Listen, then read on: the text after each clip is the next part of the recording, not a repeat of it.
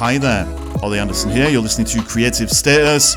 This is a podcast about using the creative journey as a vehicle for growing more real. Ultimately, what we talk about on the podcast is the human condition and how we're all on a journey from being fragmented and divided within ourselves because of social conditioning and emotional stuff to a place of wholeness, which means connection to ourselves, connection to others, and connection to life itself. Today's episode is an interview with a musician, James Sebastian, basically a rock star in the making. We talk about music in general, the music scene, how we can build community around the art that we do build, the relationship between artists and the people that consume it, and all kinds of amazing, wonderful philosophical things that emerge from exploring those ideas. So James, thank you so much for your time. Everybody else, hope you get some value out of this episode. If you do, please leave a review or share it with somebody, or just open your window and like scream Creative Status out onto the rooftops or something like that. Either way, here's the interview. Thanks a bunch. Boom. Well, hi there, James. Thank you so much for joining me on today's episode of Creative Status. You're a very musical... Hello, Lee. Hello. You're a very musical individual, and we're going to talk about some of the lessons that you've learned as an artist and how you kind of have a creative process that allows you to purge your emotions and all this kind of stuff. Before we get into it, do you feel like introducing yourself, telling people what you're all about and what you want to get out of this conversation that we're about to have? Absolutely. Yeah, thank you so much for having me, Ollie. My name's James Sebastian. I'm a musician currently in London, sort of churning away, as a lot of musicians do, trying to make something of it. And I feel like I've learned a fair bit. You know, I'm only 22, but I've been doing music for years and years now. And going through the industry, getting to London, you kind of learn a fair bit. And I think it'd be very cool to sort of discuss that today. I agree with you. What would you say, just to get this rolling, are some of the main lessons that you have learned? Like, in this short journey that you've been on, well, maybe a long journey. Sorry, I totally got distracted because something popped up on my computer. That's okay. Let me just keep it super simple. What are some of the main lessons that you have learned, you would say, that have kind of shaped the man you are becoming, if that's not too dramatic a way of phrasing the question? No, I love the drama. Let's soak in the drama. Yeah. So what are some of the lessons? Main lessons. I think the biggest one so far is just persistence is the big thing. I think so many people with immense talent don't think they can do it and they give up early. They go for a year and then they don't see the progress that they want to, and then they just think this will never work. Yeah. But if you look at the track records of so many artists, so many successes in history, it's always persistence and just years and years of slogging away. Yeah. You know, obviously in the age of TikTok and Instagram, you can technically make it overnight. You know, they always say no one ever makes it overnight. But the best way to success is just to keep on going. What does keep you going though? Like, is that kind of there's the myth of the starving artist. So sometimes I think we think, okay, because I'm not as successful as I want to be right now, but I am a starving artist and like I'm struggling and I'm going through the motions and everything. It is going to work out one day. Like, how do you keep pushing through that? Like, you must be getting some evidence from life that you are on the right track, or is it really just... Absolutely. Yeah. Like, what is it that keeps you going? I think it's a mixture of things. Obviously, mainly musicians get into it for the joy of making music and performing music. So even if you didn't see any success, just, writing a song can be so fulfilling and playing a gig can be so fulfilling, and it doesn't have to be, world changing. But it's sort of, I think often just standing and looking back to where you've come from is a big thing for continuing onwards, because so much of the time we get kind of lost in the moment and what we're working on in the moment, and you sort of forget the progress you've made. You know, over the last 5 years, you forget all of that because in the moment something's not working. And the thing to always remember is you've come so far in 5 years that the next 5 years, if you keep going the way you have done for the previous few, then you're going to be, you know, twice as far as you are now. Yeah, I think that's really important. Like when we're in the thick of it, like whether it's just the thick of life itself or the thick of the creative process, we can't see the forest for the trees, can we? And like we need... This is so true. Yeah, like every so often we do need to stop and just reflect. Yeah. And see like how we have grown, how we have changed. Why do you think so many people do give up? Is it just a practical thing? Like they're not making enough money or something like that, or they're not getting the attention that they thought they were going to receive? Like what's the main barrier? It's probably I mean, like with everything, it's a mix of things, but I think it is the fact that the speed at which success can be seen. Like when we're successful and we look back at it, it seems like it was so quick, but the process and the journey can often feel very slow when you're on it.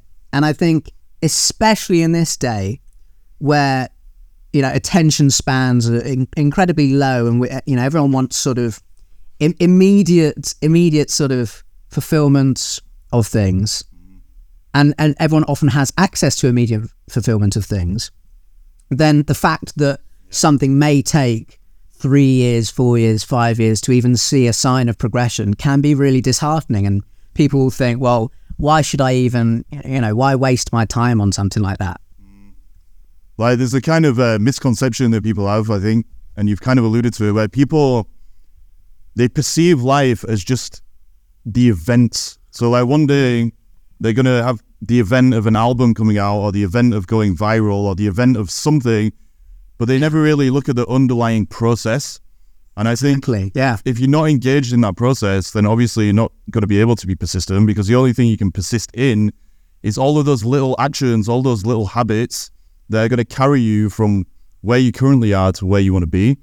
And do you find that part of you getting the results that you want with like the music stuff that you're doing is actually just dealing with that, like the cause and effect almost, rather than, you know, a lot of musicians, a lot of artists, when they're setting out at least, they're very romantic about it, and they focus on all of the, you know, the performance of it and like the expression of it and all these things that are important. But actually that's kind of just the tip of the iceberg, and it's all this underlying work actually that is going to make the biggest difference. Do you know? Yeah, absolutely. I think you brought something up really fantastic there, which was like the romanticization of a music career or any sort of creative thing. Yeah. You know, people think, you know, I'm going to play my first gig, and then on that first gig there'll be a record label executive, and then they'll sign me, and then, you know, 2 weeks later I'm hitting number one. And the thing is, it can be a very romantic, you know, in terms of both ways, I suppose, but it can be very sort of, you know, wow, I'm up on stage and playing to all these people, it's amazing. But I think you're right, the thing that people often forget is that there's such a slog also involved. It's not just being up on stage covered in glitter dancing around. It's also spending hours each day emailing venues that maybe won't reply, emailing management, filming things, editing things, writing the songs, practicing, and all of that can often go sort of hidden from the public. You know, all the public will see is someone playing a show or someone releasing a song, and they'll think, God, that's a pretty cushy life, you know, that seems quite fun. And it is fun, and it's very fulfilling, but it is also hard work, and that's what people, I think, often get turned off by, is how much of a commitment it is. Like, you really need to want it. Yeah. Like, let's pick this romanticism apart a little bit, because I think initially a lot of people, when they're attracted to artistic or creative projects, it is because of that romance. Like, they think that finally they're gonna get an opportunity to be seen by the world, or to express something in the world, or to stand up and be real in the world, whatever it is. Yeah. And because the only way you can actually get results in anything, whether it's art or creativity or business or whatever, the only way you can get results is by working with reality itself, which is what we're basically talking about, like cause and effect and putting the work in and exertion of effort and all that kind of stuff. Then a lot of people, they end up finding that the project is eventually going to ask them to question themselves, which the original romance was an attempt to escape from. Do you know what I mean? Yeah. Like, yeah. We romanticize things because it's a way of kind of compensating for our like feelings of shame or whatever it is that's going on inside us, or some inner emotional thing ultimately. And the work itself is something that can help us to process that stuff. But it seems like a lot of people get turned off by that because of the way it asks them to confront themselves. I don't know if I'm being too harsh or critical, but have you seen that or have you experienced? Yeah, no, I would absolutely agree. I think the best artists are very in touch with their emotions, very honest with themselves. Like they know how they feel, and they know that to create some of the best work is to channel that. Obviously, that's not always the case, because there are some fantastic artists who are very good at creating stories, and that's a separate talent altogether. But for artists, for any artist, they've got to be in touch with their emotions. They've got to understand themselves, and often the art can come from going through that journey of understanding. They don't need to come fully formed. They can kind of progress and develop and evolve. For example, David Bowie, a famous sort of chameleonic artist, and a lot of that was probably him working through whatever he was going through in his life at the time, and it's reflecting that in the work he puts out. But it is, I think, in terms of anything emotional, it can be scary. It can be scary to dive in and then to bear it to everyone, to not just to deal with it yourself and go through it and look at it and see it for what it is, but to then share it with a whole crowd of strangers and hope that they respect it, understand it, enjoy it. That can be a tough thing. Yeah. I suppose what I was getting at as well, though, is do you think like a lot of the romanticism that we've kind of talked about is an attempt not to confront our emotions, but to hide from them? Like it's almost like it's an escape to some degree. And in a way, that kind of romance, it attracts people to artistic or creative projects, but actually it also kills and blocks the creative drives that are going to allow them to make something that's actually real in the way that you're talking about. Yeah, that is very true. That is very true. And I think a lot of performance can sort of, this is a slight tangent, but it's sort of in the same ballpark, in that a lot of performance and ways that people perform can mask a lot of emotions and a lot of real personality. Because on stage, an artist might become more of a tool for the song, more of a dispensing machine than the actual emotion. So an example that comes to mind is Freddie Mercury, who on stage, very brash, very confident, very sort of charged. Off stage, a very shy, introverted person. And one could argue that when he's on stage, his whole reason to be on that stage is to communicate the songs to the audience. He's not being himself as a person. He's not being emotionally truthful. He might feel really awful on the day, but when he's on that stage, he has to show the audience those songs, and he has to make them connect with the audience. Yeah. Like this is opening up that whole kind of worms around the artist versus the person, so to speak. And in a way, what you just said is really important and it's really true. Like, I remember like when we had a pre-chat before the podcast, that's ultimately what we're talking about, right? Like, absolutely. If you write a song and it's an expression of some emotional stuff that you're going through, it's allowing you to like face those emotions and to deal with them and go through the process of catharsis and all that kind of thing, then by the time you share that song with the world, you may no longer be feeling those kind of emotions. But because that song basically encapsulates those emotions, then when it goes out into the world, then it's going to trigger those kind of emotions in other people, or it's going to trigger other things and allow them to think whatever it is that they need to think and feel whatever it is they need to think based on their stuff, because we all interpret art through our own egos and identities and everything anyway. But then if an artist ends up on stage, they may, like exactly like you said, they may not be feeling that song, but they want to keep it going for the connection with the audience. And absolutely. In a way, when it gets to that point, it's almost like the song or the piece of art has a life of its own. Like the artist's job is not to be themselves on the stage in that particular case, but to express something that they once felt, but not by feeling it, but almost just by poking the fires to keep it going a little bit, if that makes sense.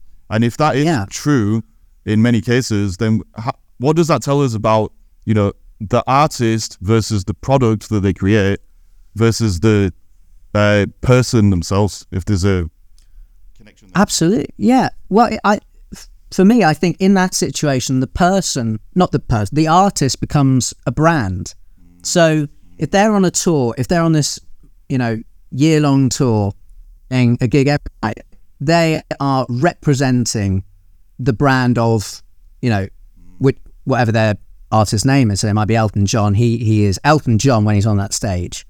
And every night he has to deliver what the brand is. The thing is, you don't see Balenciaga being sad one night and then happy the next. It's consistency. It's that, it's that kind of, it's a timelessness.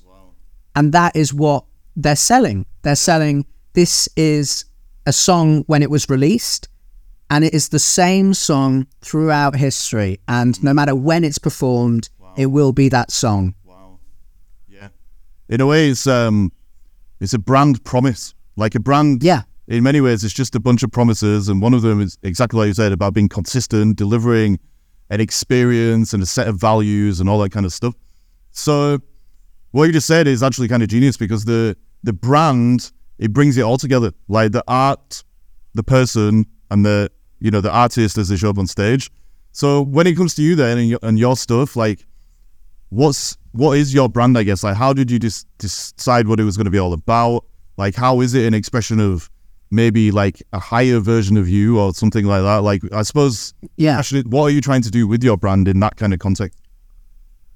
I think my brand is, it's basically, it's communicating everything that I enjoy in music. It's the sort of aesthetic and the style is very 70s, very sort of classic rock, classic music, iconic sort of front men and front women, that kind of vibe. But I think the music is just whatever excites me, just energetic and fun, and sort of I like a timelessness with things, like how you can listen to some fantastic songs from the 70s and they still stand up. I love that kind of element where a song doesn't have to be sort of steeped in the era in which it's created. It can kind of just last. Yeah, in a way. And yeah, no, go for it. Like I think that is so important, like that timelessness. So I think like normally on this podcast I get very philosophical and I always just end up saying the same thing, which is that the human experience is a journey from a state of fragmentation where we kind of split and divided in ourselves, and we have to move towards wholeness, basically, where we're more connected to who we really are, more connected to other people, and more connected to life. I think the way that we do that is by tapping into the timeless or universal sides of just the human experience. And if we can do that, we realize that the universal and timeless stuff is the same for every single one of us. But our journey into it is particular and specific. And I think that the best art, the best creative projects show us what that timelessness is, but they bring us into it through the unique experience of the artist ultimately. And it shows us how our experience relates to that. And so what you're tapping into is exactly that, right? Like you've got the timelessness of, I guess, energy and just the human experience and all that kind of thing, but you're bringing people into it with the things that you specifically like based on the things that you've experienced in your life and all that kind of thing. But it's all about bringing people back to that connection, I guess, to themselves and to wholeness. So I guess the question I want to ask is, what promises are you making for your audience in that kind of a context? So we said, like, the brand is a bunch of promises. You're bringing people together around a specific timeless sort of energy, let's say. Yeah. There are certain promises that you're making to them by doing that, if I'm not making this too intellectualized. No, absolutely. I think, well, there's something that I say at the start of every live gig I do.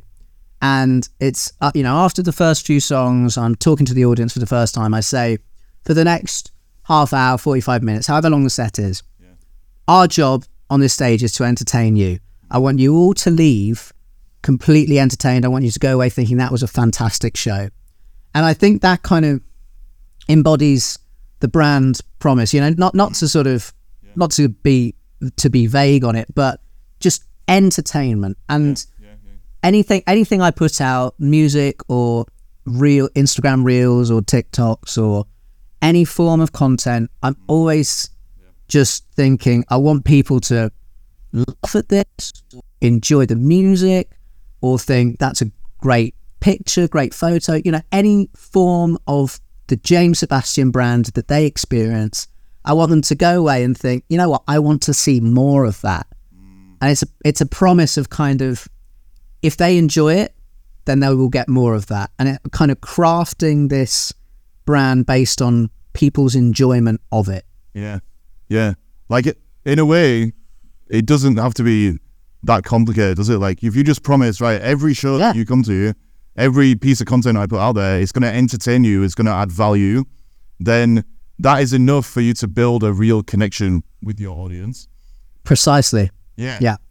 Because when I'm on stage, I'm throwing myself about, I'm sweating, I take my shirt off, I've got glitter on, and I'm like, if all of this is ticking the boxes for people that come and they come back, then I'm going to do that every single time. And I'll do even more if it brings more people. And it's just that commitment to saying, I'm here to perform, and you guys tell me, or, not tell me, but like you guys indicate which things you prefer.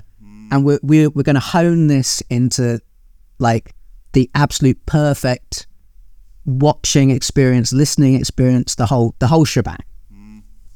It is a two-way relationship, isn't it? Like you're performing for yourself in a way. Like I'm assuming, like when you're on stage, we'll get into it maybe. Like when you're on stage, you're like you're expressing a more real version of yourself, or you're expressing sides of yourself that you can't always experience. But also the audience is kind of giving you feedback about whether or not you should keep following that thread, I guess, if that makes sense. Yeah. Like the feedback is, like you said, if people keep coming back, then you've found that sweet spot almost. It's like there's a calibration that's constantly taking place. Definitely. Because, all artists, any artist, no matter how popular, big or small, the audience, you are accountable to your audience. And success as an artist is always dependent on an audience. Yeah. Obviously, you need people to, if we're talking music, you need people to listen to your songs. If you're an actor, you want people to come and watch your things. And it's all that kind of, you have to be sort of in sync with your fans and the people that enjoy what you do. And you have to appreciate them and reach out to them and say, are you liking what's coming out? Are you not liking it? What kind of things are you wanting to hear? And obviously, like with anything in life, you can't please everyone. If you tried to please everyone, you would get nothing done. Yeah. But the beauty of talking to a fan base and an audience that knows you is they know you. And it's kind of self-explanatory because they know you and they know what you put out. And if you deviate from that too far, and if you go a bit strange or a bit wild, or you have a breakdown or something, they're there to kind of pull you back and say, Don't worry. Like, we know, we're connected with you in this. We listen to the songs that you've put out. We know who you are. We've seen you perform. We know who you are. And it doesn't matter that you've gone and done a strange, spoken word album or something like that. Come back here and we'll kind of, it's a collaborative thing at the end of the day with an audience. It's actually amazing what you just said. Like, it's a collaboration about shaping and molding you into being the best version of yourself in a strange Absolutely way. Like, yeah they connect with you initially around either the entertainment value that you're putting out on stage or something that they're connected to in your songs. That sets the tone of the relationship in relation to the brand promises and all that stuff we were talking about. And if you deviate too far from that, they're basically going to call you back to yourself. Because in a way, let's say, you do, like, hypothetically, right, you have a depressive episode or something, like something goes wrong in life, and you end up creating like a spoken word album, like you said, and it's the most maudlin, depressing thing you can imagine. It's you feeling sorry for yourself, whatever it is. The audience know that is not who you really are. And exactly. Yeah, the feedback you would get, it's almost going to be like a wake-up call to bring you back to yourself. And so that two-way relationship is about them leading you, but also you leading them to some extent. Like, initially, you're setting the tone of the whole thing, the whole community, but they're protecting it. They're protecting the boundaries of it, basically, by the collective feedback that they give you. That's really powerful. But is there like a fine line? Like, how do you maintain that relationship whilst maintaining your own integrity and also not pandering to the audience too much? What I mean is, like, some artists, I assume, if that is the dynamic, could end up becoming like people pleasers, like people are... Oh, yeah. Like, they could become a people pleaser in relation to their audience, and so eventually the audience might lose respect for them or something because they're pandering too much. There's a sweet spot, I guess, where you're still going in your own direction, you are leading the way, and you're taking them with you, but at the same time, they're giving you feedback about whether that's the direction they want to move in. Something like that. For sure. Because it's not a fine art. Obviously, there are, numerous albums which are released and critically panned at the time, and then 20, 30 years later, people look at them and go, actually, this is a fantastic body of work. But I think they are often more, it's because it's sort of ahead of their time. Yeah. And that's the thing with works like that, is fans will appreciate it, but when they reach a certain point. And I think the thing with a fan base and pandering to it is, so much of the time, I think people will just appreciate good work, good art. And the thing that comes to mind is Bob Dylan, who went through a bit of sort of dry creative spell in the late 60s to early 70s. And it was almost, the music, it didn't sound like he was sort of committed to it. It sounded like he wasn't really in the songs. They were sort of half-hearted, half-written songs, and there wasn't much excitement in the recording. Then he recorded an album called Blood on the Tracks, and it was a very much, you could tell he was passionate about the songs. He had spent a long time recording them. He was in the studio doing it for months and months and months, and it was like, for the press, they weren't a big fan of it, but the audience themselves loved it. And I think it's so sort of indicative that if you put in a good performance, the audience is going to see that at some point or another. They're going to go, you know what, that's something, as opposed to a half-hearted album, which will probably never be, praised at the same degree, because there's not anything in there that's going to be seen eventually. There was another incident with Bob Dylan, right, where he went electric or something like that. And, yes, that's it. Brilliant. Yeah. Something. Like, maybe that's relevant as well. Absolutely. That I think it was the Newport Folk Festival of 1965, where he'd released 4 acoustic albums. He was the voice of a generation, this whole acoustic thing. And then suddenly he's playing electric guitar. He's got a backing band, And one of the audience members, I think they famously shouted Judas from the crowd. Wow. And it was like, wow, he's been turned on. Yeah. And I think the problem with that was that the audience hadn't heard the stuff, and it was almost a reaction to the brand completely changing. Yeah. If you think about Bob Dylan, you do think folk singer, voice of a generation kind of thing. And then to suddenly have that, ripped from under the audience's feet, they kind of, it's a shock reaction.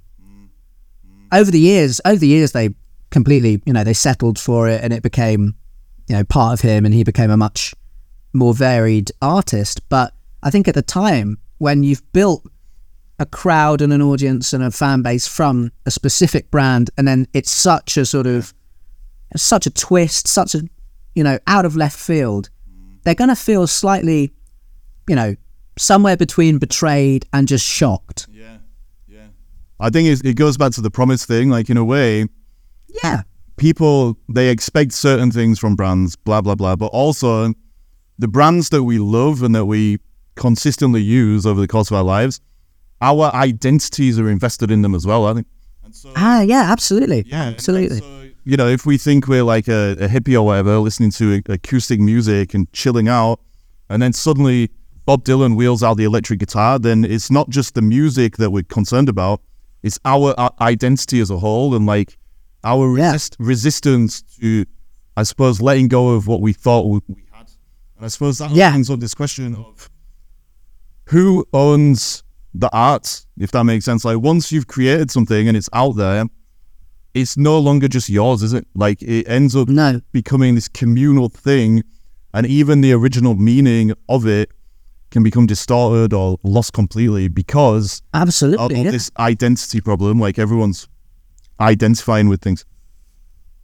I think in terms of who owns the art, it is whoever listens to it, and that's the difficulty as an artist. But I would say that as well, it's sort of the flip side of the coin. So obviously the artist is completely indebted to the audience and is completely accountable to them. But on the other hand, the audience has to respect that the artist is a creator, and you don't want to shoehorn a creator into a sort of safe space.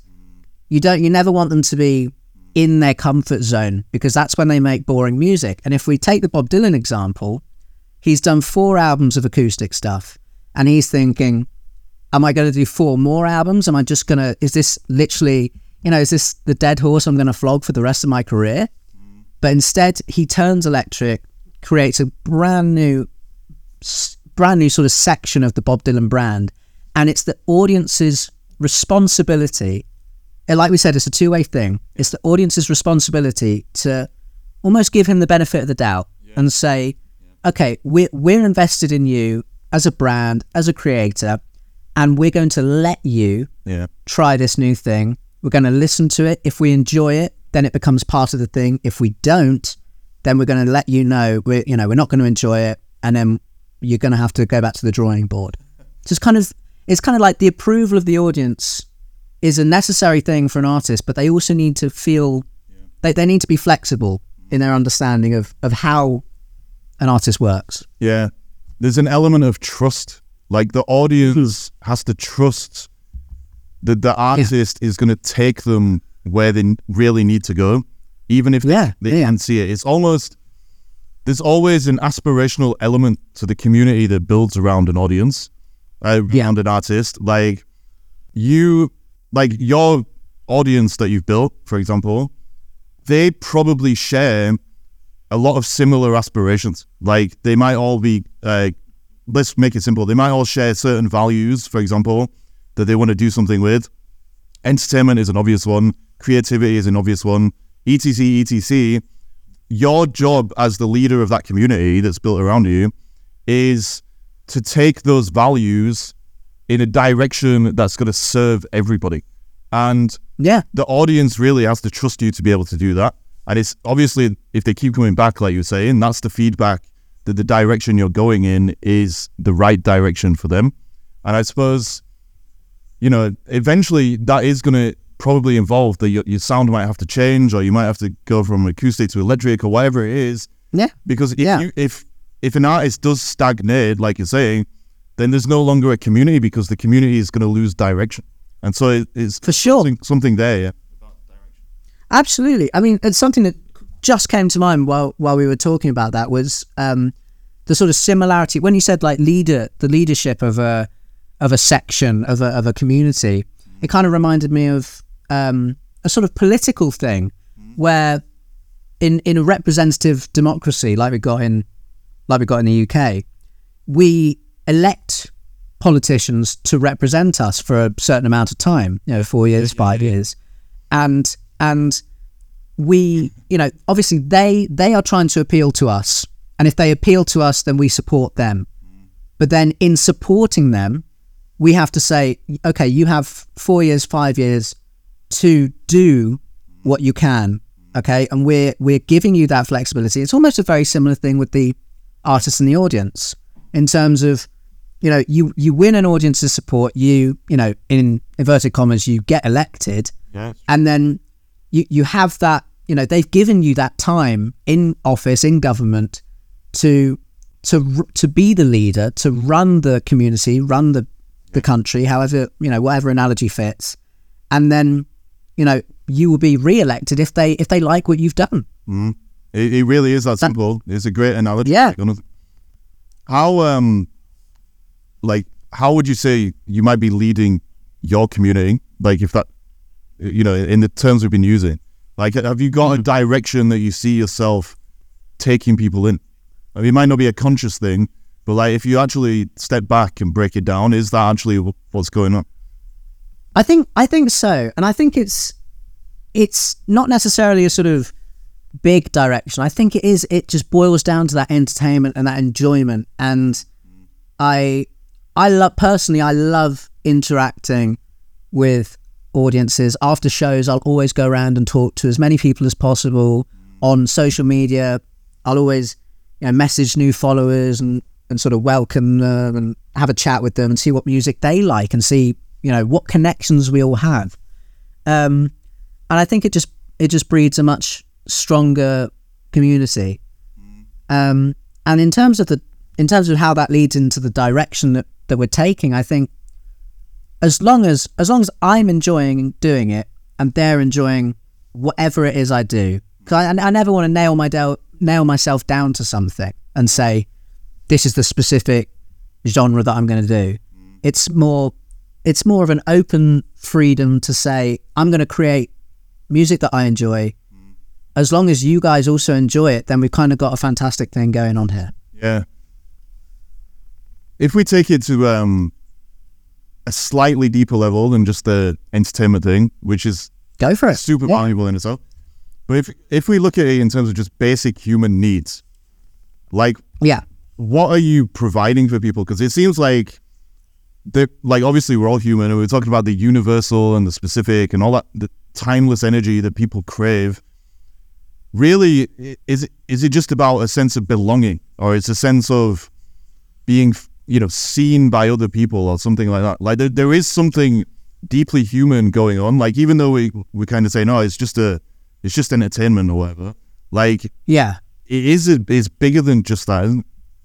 Absolutely. I think in terms of what I want to be to people, what I want to represent to people that come and join, I want to just be that person, that brand, that symbol that's always there for people, especially on an outreach sort of level. So they might enjoy the music, but I want people to feel comfortable dropping me a message and just saying, just talking about whatever they want to talk about. I've got a few sort of friends on social media who developed from the music. I met them through them following and saying I like this song. Wow. And now they're close friends, and I love that element of it. And I think as much as possible, I would just want to be on such a connected level with any fans, so that no one ever felt alone. I think that would be wonderful to just be a consistent person, consistent individual in everyone's life. So that is the direction, I guess, just bringing people together. Yeah. In that real way. I suppose also, do you think there's an element where, because you're the leader of this community in the language we keep using, like there are going to be people in that audience, they're kind of looking up to you on that stage, covered in glitter and like going a bit crazy or whatever it is they do. And they want to be like that. And in a way, you're giving them permission in a sense to kind of absolutely free themselves a little bit as well. I think a lot of the time when people, they feel like they don't belong and all that kind of stuff, it's because they are holding back. And so they need somebody who's got the balls, I guess, to just get out there, because if they can see somebody else doing it, they can see themselves doing that. For sure. Maybe. Something like that. That's so true, because I think I would love to inspire as many people as possible with my performances, with the music, because I am a confident person, and you know that's developed over the years. Obviously, being on stage a lot and talking to tons of different people every night. You know, you sort of know how to talk to large groups of people and how to be yourself in front of large groups of people and be eccentric and flamboyant and not be worried about what people think of you. And it'd be so wonderful if even just one person sort of saw a show, went away and thought, you know what, I'm going to wear what I want and not worry about what people think. I'm going to, you know, walk down the street with glitter on my cheeks and not worry about what people think. I think that'd be such a beautiful thing to have brought about for someone, because the confidence is so fun for me, and it's so fun to do that, and to sort of introduce the ability to have that fun for someone else as well would be so cool. Yeah, like you're modeling how to do that. It's actually amazing. Yeah, that's all most people want. I find they just want to stop caring about things that they know don't matter. Like stop holding themselves back, stop hesitating with mental blocks and bullshit, basically. So interesting. So we've covered a lot of stuff. I'm going to put the onus on you now to try and sum this all up. I don't know if you've got any final words of wisdom based on everything we just discussed. And words of wisdom. Yeah, okay. No pressure. Yeah. Can you let people know where they can find you as well, please? And, absolutely. Listen to your music. Well, I'll start with that just to get that out of the way. James Sebastian on Spotify, at James Seb Music, all lowercase, on Instagram and TikTok and Twitter and Facebook. I'm literally everywhere. I've got so much music coming out, new stuff, gigs everywhere across the UK. So please do come and follow. And in terms of words of wisdom, I think the most important thing in terms of music, audience, artist, all of what we've discussed is just understanding yourself and the connection you have to music. And you don't have to have it figured out. You don't have to be there yet. That's not what's important. It's feeling able to go to a show and connect with something and not be afraid to feel a song, not be afraid to see what an artist is doing and think, I love what they're doing, I'm going to go and push for that as well, because that's what they're trying to entertain you. That's all that they're trying to do. And if they can inspire you as well, then that's another cherry on top of the cake. That's awesome. James, thank you so much for this conversation. It's flown by. Thank you so much, Ollie.